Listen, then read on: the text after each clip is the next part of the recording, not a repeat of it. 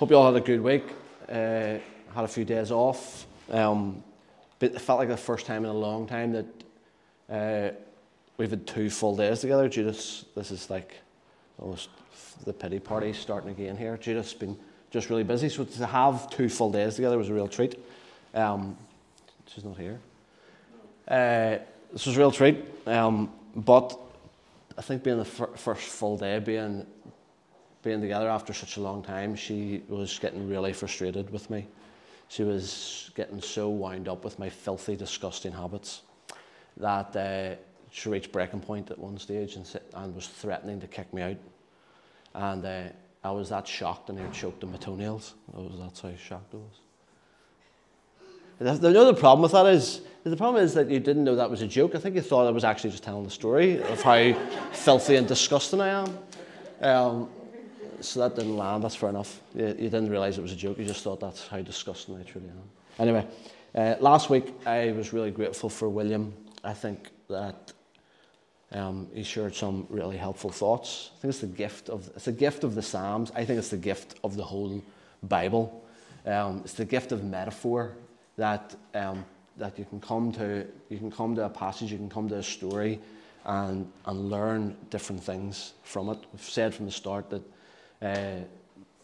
this was written by different authors over a vast number of years in different contexts, addressing different needs, and you cannot wrap it up in one message.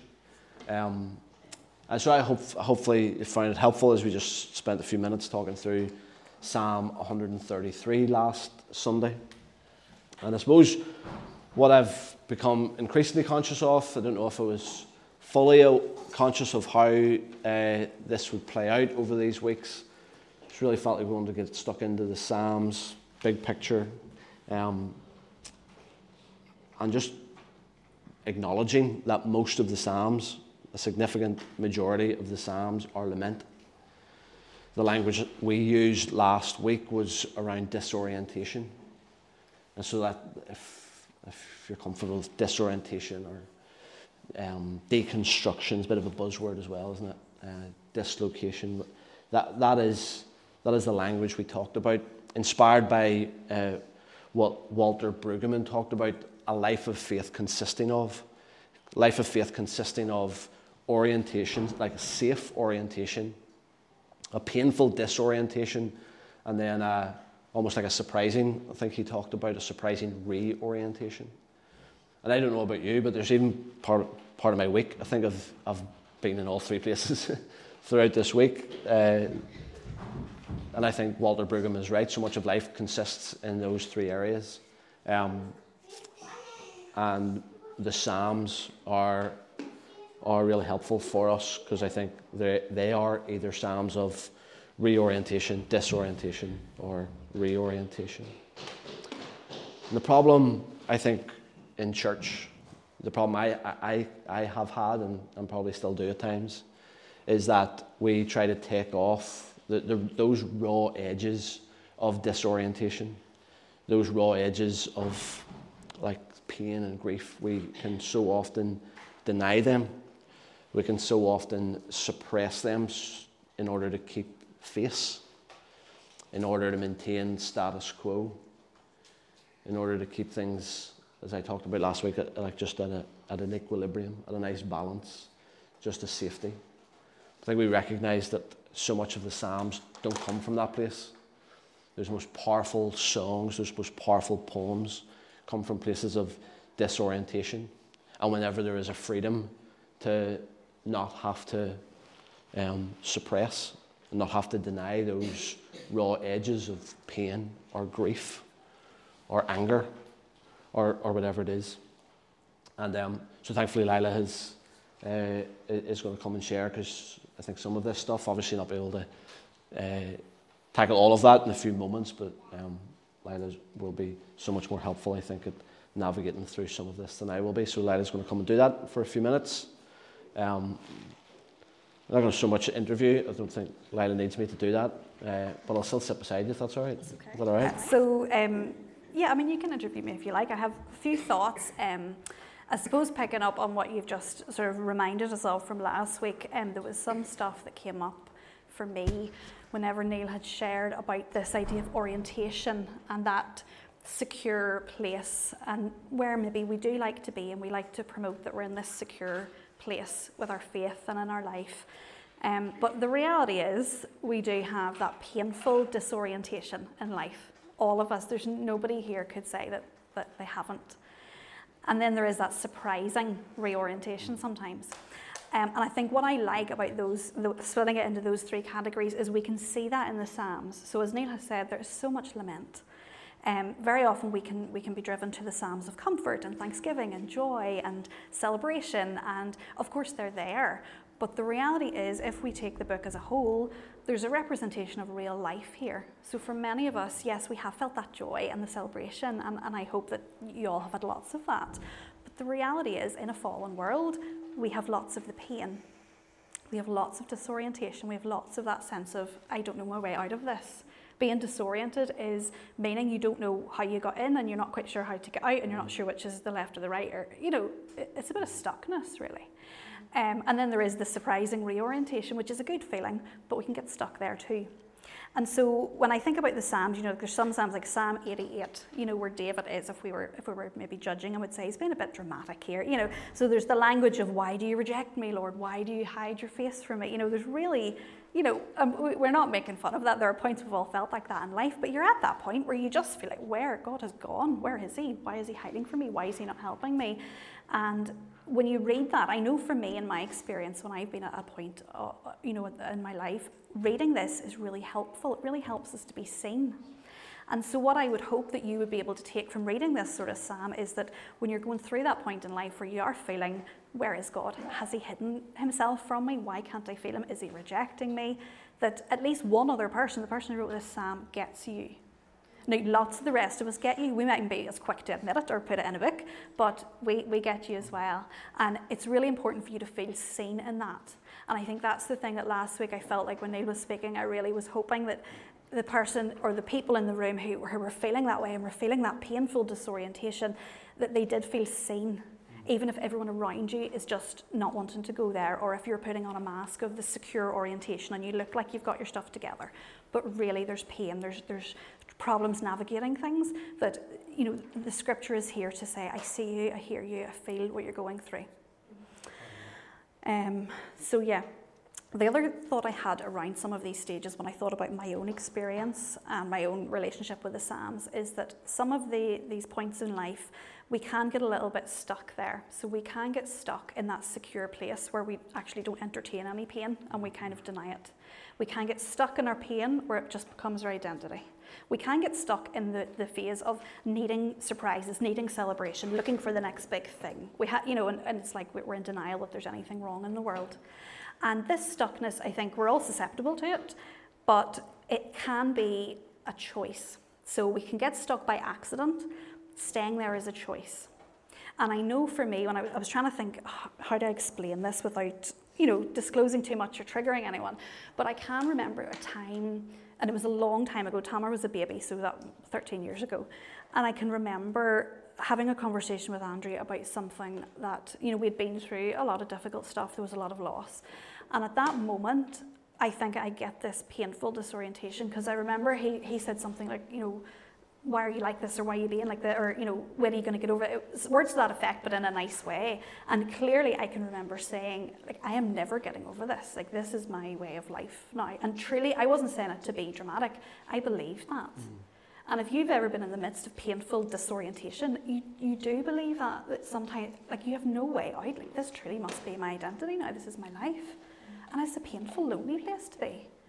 And what I would say to you is, at that time, maybe if someone had come along and said, well, this is a phase and you will orient your way out of it and this is okay, that might have been helpful. But we do the best with what we can. And I suppose now, today, I'm saying to you, if that's the stage you're at, if that's the painful orientation you're in and you don't know your way out of a situation, me and the psalmist are saying, it's okay, you will get unstuck. Stuckness can come from the things that are happening to you, but it can come from your emotions as well. Mm-hmm. So emotions can be being in pain, feeling a sense of loss, feeling abandoned, feeling grief. All of these things, they're all emotions. And what I say to everybody who asks me about emotions is like, emotions are not a bad thing. It's not a bad thing to lament. And we were talking about this earlier. It's actually a really good, healthy thing. We've been given this spectrum of emotions, but emotions should have motion. If you imagine them as a circle, so emotion can come. You can feel rage. If you read some of the Psalms, there's really dark stuff that's very, it's hard to talk about, in a public forum. It's really dark. And that anger, that rage, it's okay to have that if it's moving. That emotion should have motion. If your rage, your anger is stuck, we're accepting that that's your identity.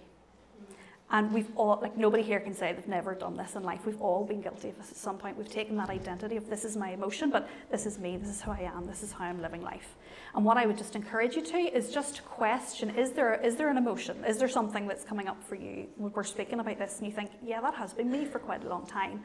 Is it time to get that ball rolling a little bit? Do you need a bit of help with that forward motion? Is that helpful? That's good, yeah. Helpful for me anyway, yeah. So now can I talk about the Psalm? That was just my Yeah. Do talk about the Psalm. I feel like there's probably loads of questions that we could get stuck into, but I don't know if now's. I think just some of that, that I don't think we would have the time to do, but all those stuff around, how long is it okay to sit in that before getting the ball? All of those sort of questions I think are maybe helpful, that would maybe stir in some people that I think would maybe in other private, more personal conversations would be helpful. I think just that language you've used around being seen, that is if I was to try and summarise what I would want to have happened the last couple of weeks, that probably is one of those things. No matter where we're at, because I think we're all have the spectrum of emotion or spectrum of where we're at in terms of our orientation, disorientation, and the thought that everybody is seen. And the gift of the Psalms 2,000 years later, I think, are a gift that is still as relevant today for all of that.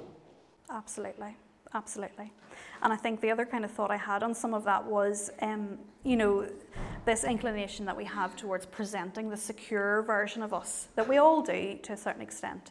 And I think that, Neil and I have talked about what you present from the front versus what you can share in a one-to-one smaller group setting, is that I think that it's okay for someone who is maybe leading us or, leading a group of people or a community to be able to hold on to the secure things, to be the foundation, to say this is a secure orientation for you no matter what's going on outside, this is secure for you here.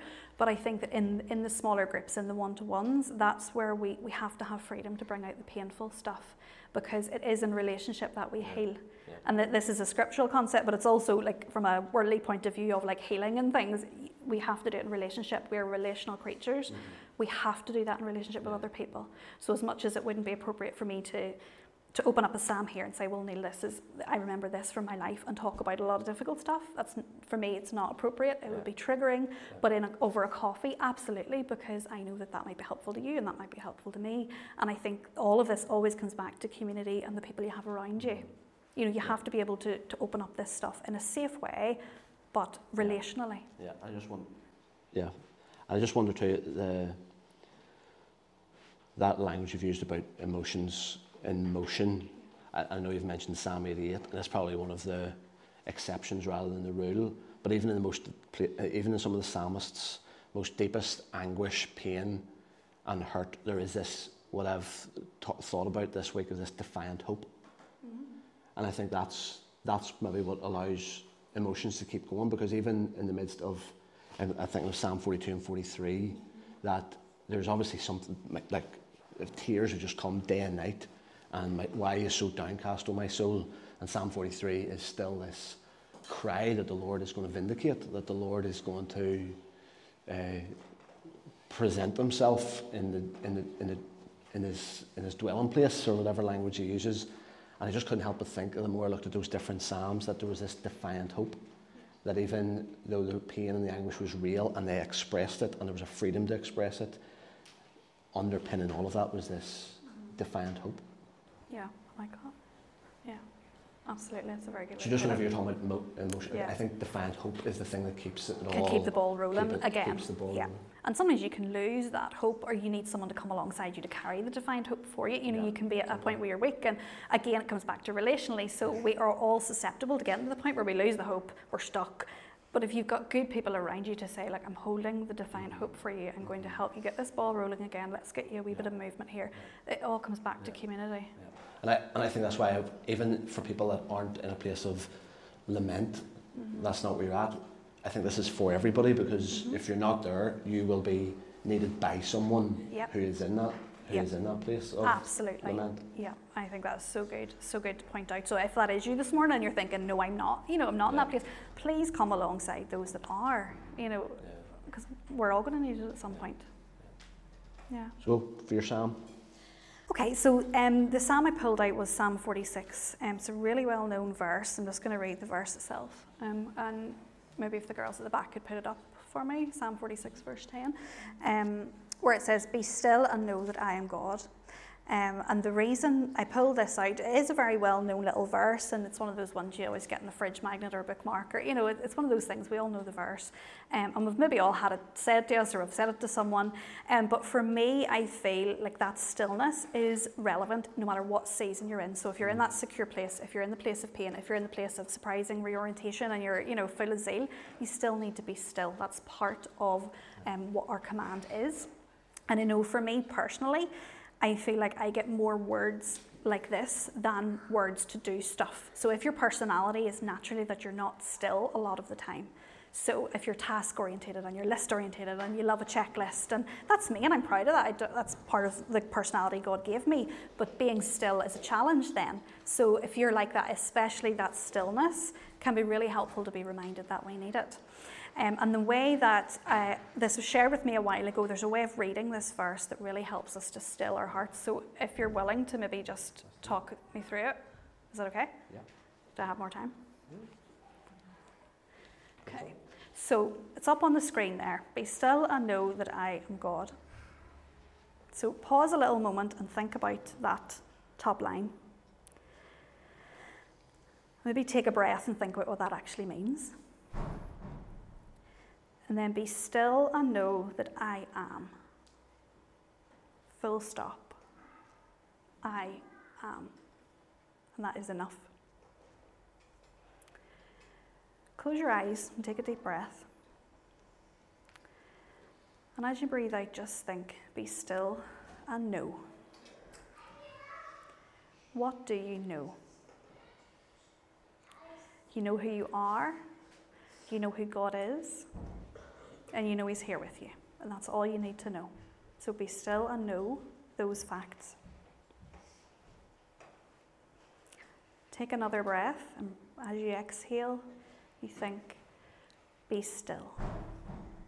Be still my body. Be still my soul. Be still my mind. I breathe in Jesus right now, and I am still. And then finally, just be. Take a deep breath and settle into your seat. And just be. That's all you have to do.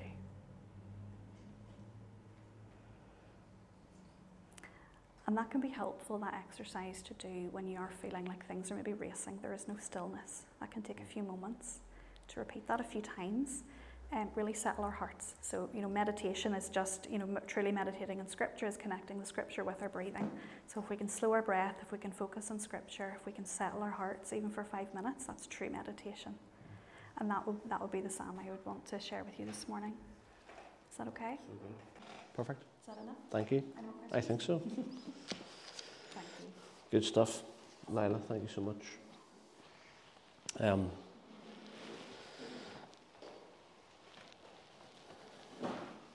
I feel like I could just sit here and do that, be still another few times, actually. Let me take another 5 or 10 minutes, if that's okay. There's a couple of things that I was conscious of the last few days, and probably maybe exaggerated yesterday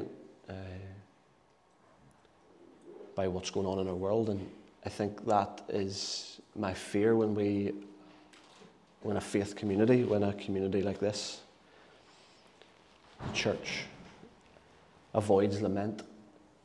I think one of the things I think we've been talking about is that it's when you avoid lament, you're then taught by example.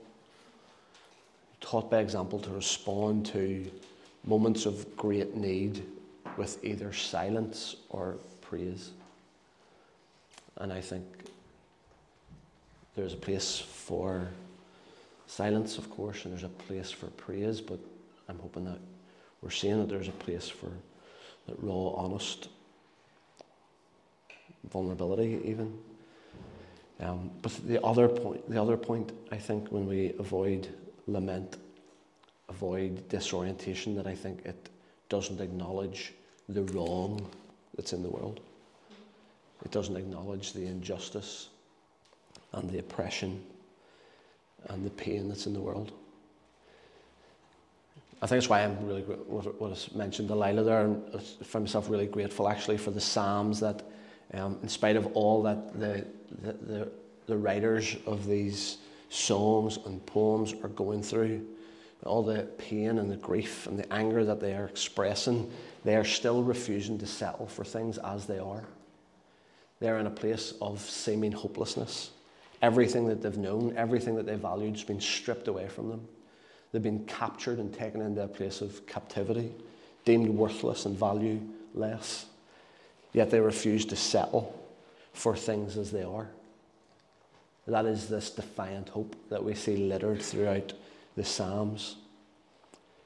And in some ways I think we only get to that place, I think, this defiant, I think disorientation and lament is the place that brings us to that defiant hopefulness. Those honest to God prayers. Those honest to God prayers that bring us through disorientation. Part of me has wondered, and I don't know if this will make sense to you, but I've been thinking that the level of like real passionate defiant hope that we possess, that we have, is proportional to our level of comfort. And I'm wrestling with that. I'm wondering, is that true? In a place of ease, in a place of comfort, in a place where everything's balanced and easy and safe, there seems to be less need for that defiant hope. But when you come with all of the pain and you're able to express all of the grief, yet refusing to settle for things as they are, you have this defiant hope that I think is scattered throughout the Psalms. Maybe your struggle still is that you think that God can't handle those raw, honest cries. I think the gift of the Psalms is that, my goodness, he surely can. Maybe you've been brought up in an environment where those raw, honest cries have been denied or suppressed because you think that God can't take it. If you want to see what God can handle, the sort of lament and cries and anger and pain and frustration, read Psalm 88 today. I almost want to say I dare you to read Psalm 88 and see that there God can handle all of your raw, honest cries. And I just think Psalm 42 and 43, we'll not have time to read it, but I think just it's worth pointing out. I don't know what way you read through the Psalms, but if I can suggest that you read Psalm 42 and 43 together, I think they were always meant to be paired together. And I think Psalm 42 and 43, I know that we could go anywhere to talk about the real stuff of prayer, but here's a good example of it, I think. Like, this is the stuff of prayer. Can I maybe even suggest this? Maybe this is unfair to Robin Mark or whoever wrote As the Deer Pants. I do like that song. But Psalm 42 starts with, As the deer pants for the water, so my soul longs after you. And if you've seen the music videos for some of that, it's so serene and pleasant and nice. And I think it's almost one of those things where it's a sign of how much we avoid lament. Because we almost come to that Psalm 42 thinking that's what the Psalm's about, how much we want God, how much our soul longs for him, but not acknowledging why the soul is so desperate. And it's because of my tears have been my food day and night. Like the Rob Mark song doesn't sing about that. It's maybe hard to put those words into songs to sing on a Sunday morning. And all day long I've been crying out, where is God? As I pour out my soul. My soul is downcast, deep's calling out to deep. I say to my God, why have you forgotten me? And why I think that this Psalm 42 and 43 go together is because Psalm 42 doesn't really have an ask. There's no real ask, but Psalm 43 has the ask. It has the, God, this is all that I'm going through. This is the pain and the frustration and the grief that I'm experiencing. That is my lived experience. Yet I have this defiant hope that is still somewhere within me, and I'm crying out that you would vindicate me because you're my stronghold. And would you send forth your light and your truth, and let your light and truth bring me to the place where you dwell. And I think that's the stuff of prayers, because it's because God is at work in such pain that the psalmist is able to enter and does enter God's presence with all of these realities, with all that is going on in his life, all that is going on in his head and in his heart. And I think lament encourages us to lift our voice honestly, and I also think lament encourages us to lift our voice in protest at injustice. And my challenge has been, my personal challenge over the last number of years, and probably even over the last number of weeks, has been how much we want to avoid some of this stuff. We are so desperate at times for the comfort. We're so desperate at times for the safety that we want to rush back. We want to get back to normal as soon as possible. We want to get back to normal as soon as possible. And those are the moments where all of those frustrating cliches are offered. We're so desperate to get back to normal that we'll flippantly fire off with the people in the midst of great pain and grief. It was God's timing, or it was God's plan, or they're in a better place. We're so desperate to get back to normal. We're so desperate to avoid the pain and the lament and sitting with all of that, that we do nobody any favours. And I think that if we want to say that the lament psalms encourage us to lift our voice in protest at injustice, we can even more, we could say that as well for the imprecatory psalms. I don't know if I'm pronouncing that right. It's a fancy way of saying, maybe a more subtle way of saying to invoke evil upon. And can you believe that those prayers and poems are in the Bible? To invoke evil. That is some of the prayers that are in the Bible. And I don't want to take loads of time with this, because it would be difficult. It would become very melancholic in here, or worse. But Psalm 58. And I don't think I am encouraging you to read this. Maybe I am. Maybe I should. But Psalm 58, if you were to read Psalm 58, you'll see the prayer of the people of God towards their enemies is that he would break their teeth. Or that he would, Psalm 69, that he would let your burning anger overtake them. Or Psalm 93, that you would wipe them out. Anybody ever prayed those prayers? Psalm 139 maybe just gets to the point. Kill the wicked, God. The challenge, I think, we are approaching this in light of the call of Jesus, the responsibility to live as Jesus people, and Jesus' command was us to love our enemies and pray for those who persecute us. But yet these psalms are still here. In my practice, I don't know whether it's been intentional or whether it's been because of how I've been conditioned, but I've always avoided found myself probably skipping over those Psalms to get to the next one. Oh no, my Bible reading, Psalm 58, I'll wait. I'll sleep in, I'll get an extra lie in, and I'll pick up Psalm 59 in the morning. The temptation practice sometimes has been to move on to the next one. But I found myself thinking about where these words, the place, the context that these words were being written. You think of the Israelites, you think of these men and women and children who have been captured.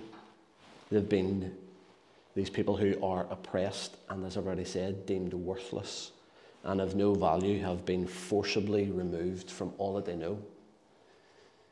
These people have been forcibly removed from their houses. They've been forcibly removed even from family. They've been taken from their land. The difficulty with that is that this is the land that God had promised them. They were living in the land and worshipping at the temple, all that God had instructed, all that God had promised. And now they've been forcibly removed from all of that. Their land taken from them, the temple taken from them. And I think if we are to empathise at all with the oppressed, if we were able to empathise at all with what the situation that these people, that these men and women and children and families found themselves in, I think we would better understand why they cried out the way that they did. If we were able to acknowledge what's going on in our world, if we were to be a people that fully advocated for the oppressed, then I think we would understand better why they cried out the way that they did. And I'm not saying this to provoke you, but it is difficult. I can say it for myself. You can take ownership of this if you want. It is difficult for people of privilege and comfort to understand the need, to understand the language of these imprecatory psalms. It's difficult for us to understand it. We avoid it, we're uncomfortable with them, because we don't know what it's like to be oppressed. We don't know what it's like to be threatened by a real enemy. We don't know what it's like to be forcibly removed. We don't know what it's like.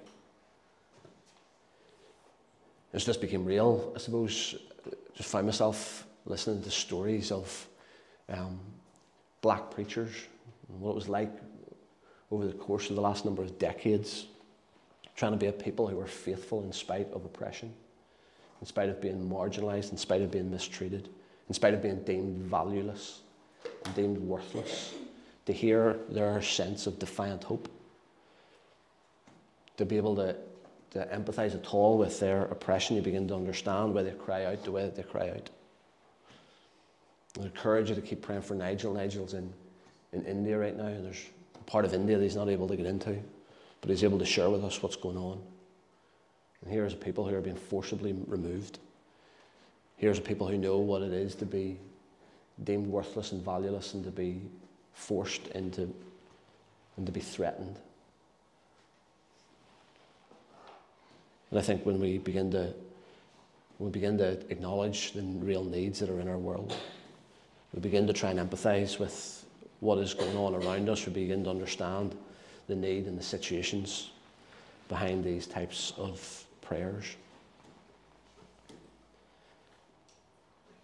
For Lila said, everybody can feel that they're seen. The Psalms are a gift to us so that everybody can feel that they're seen. And I think even with these Psalms, as uncomfortable as they make us in some of the language, whenever you think about those that have real enemies threatening them, whenever you think of the oppression that is going on in different parts of our world, the words of these Psalms are much more relatable. And I want to make sure that you're hearing me, that it's definitely not okay to ask God to kill babies. It's definitely not okay to ask God to break people's teeth. But it is okay, and I think that's, again, what we're trying to communicate over these last couple of weeks. It's not okay to ask that. But it is okay to present honest, emotionally charged prayers to God. It's okay to do that. The stuff, it can't be okay for some of that stuff to have been prayed because it just runs contrary to what Jesus taught us and what Jesus lived out. But they're there for us because it's okay to present raw, emotionally charged, passionate prayers to God.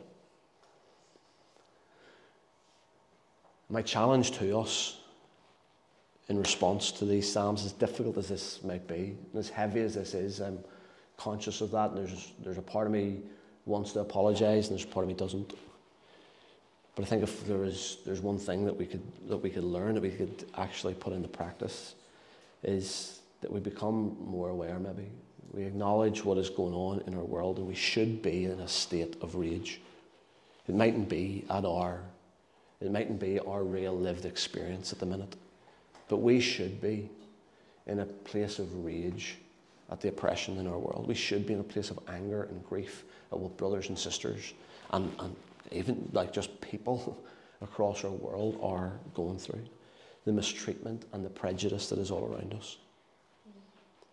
And we could go to those stories across in India and even parts of America, and we could go right here.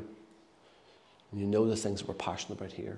And we should be angry, we should be frustrated and grieving that there is mistreatment and prejudice all around us. And I think the Psalms are a gift to us that allow us to acknowledge that and present that, but at the same time have this defiant hope that will not settle for how things are. Whether it's for ourselves or whether it's for those that are around us or for those that are further afield, we're not going to settle for anything less because we know there's something within us, knows who this God is. Be still and know. Know who he is. Know that he's at work. Know that he's good. Know that he loves us. Know that he's working all things together. Be still and know that defiant hope fuel your prayers. Let it do something to you as you bring all of your emotions to him.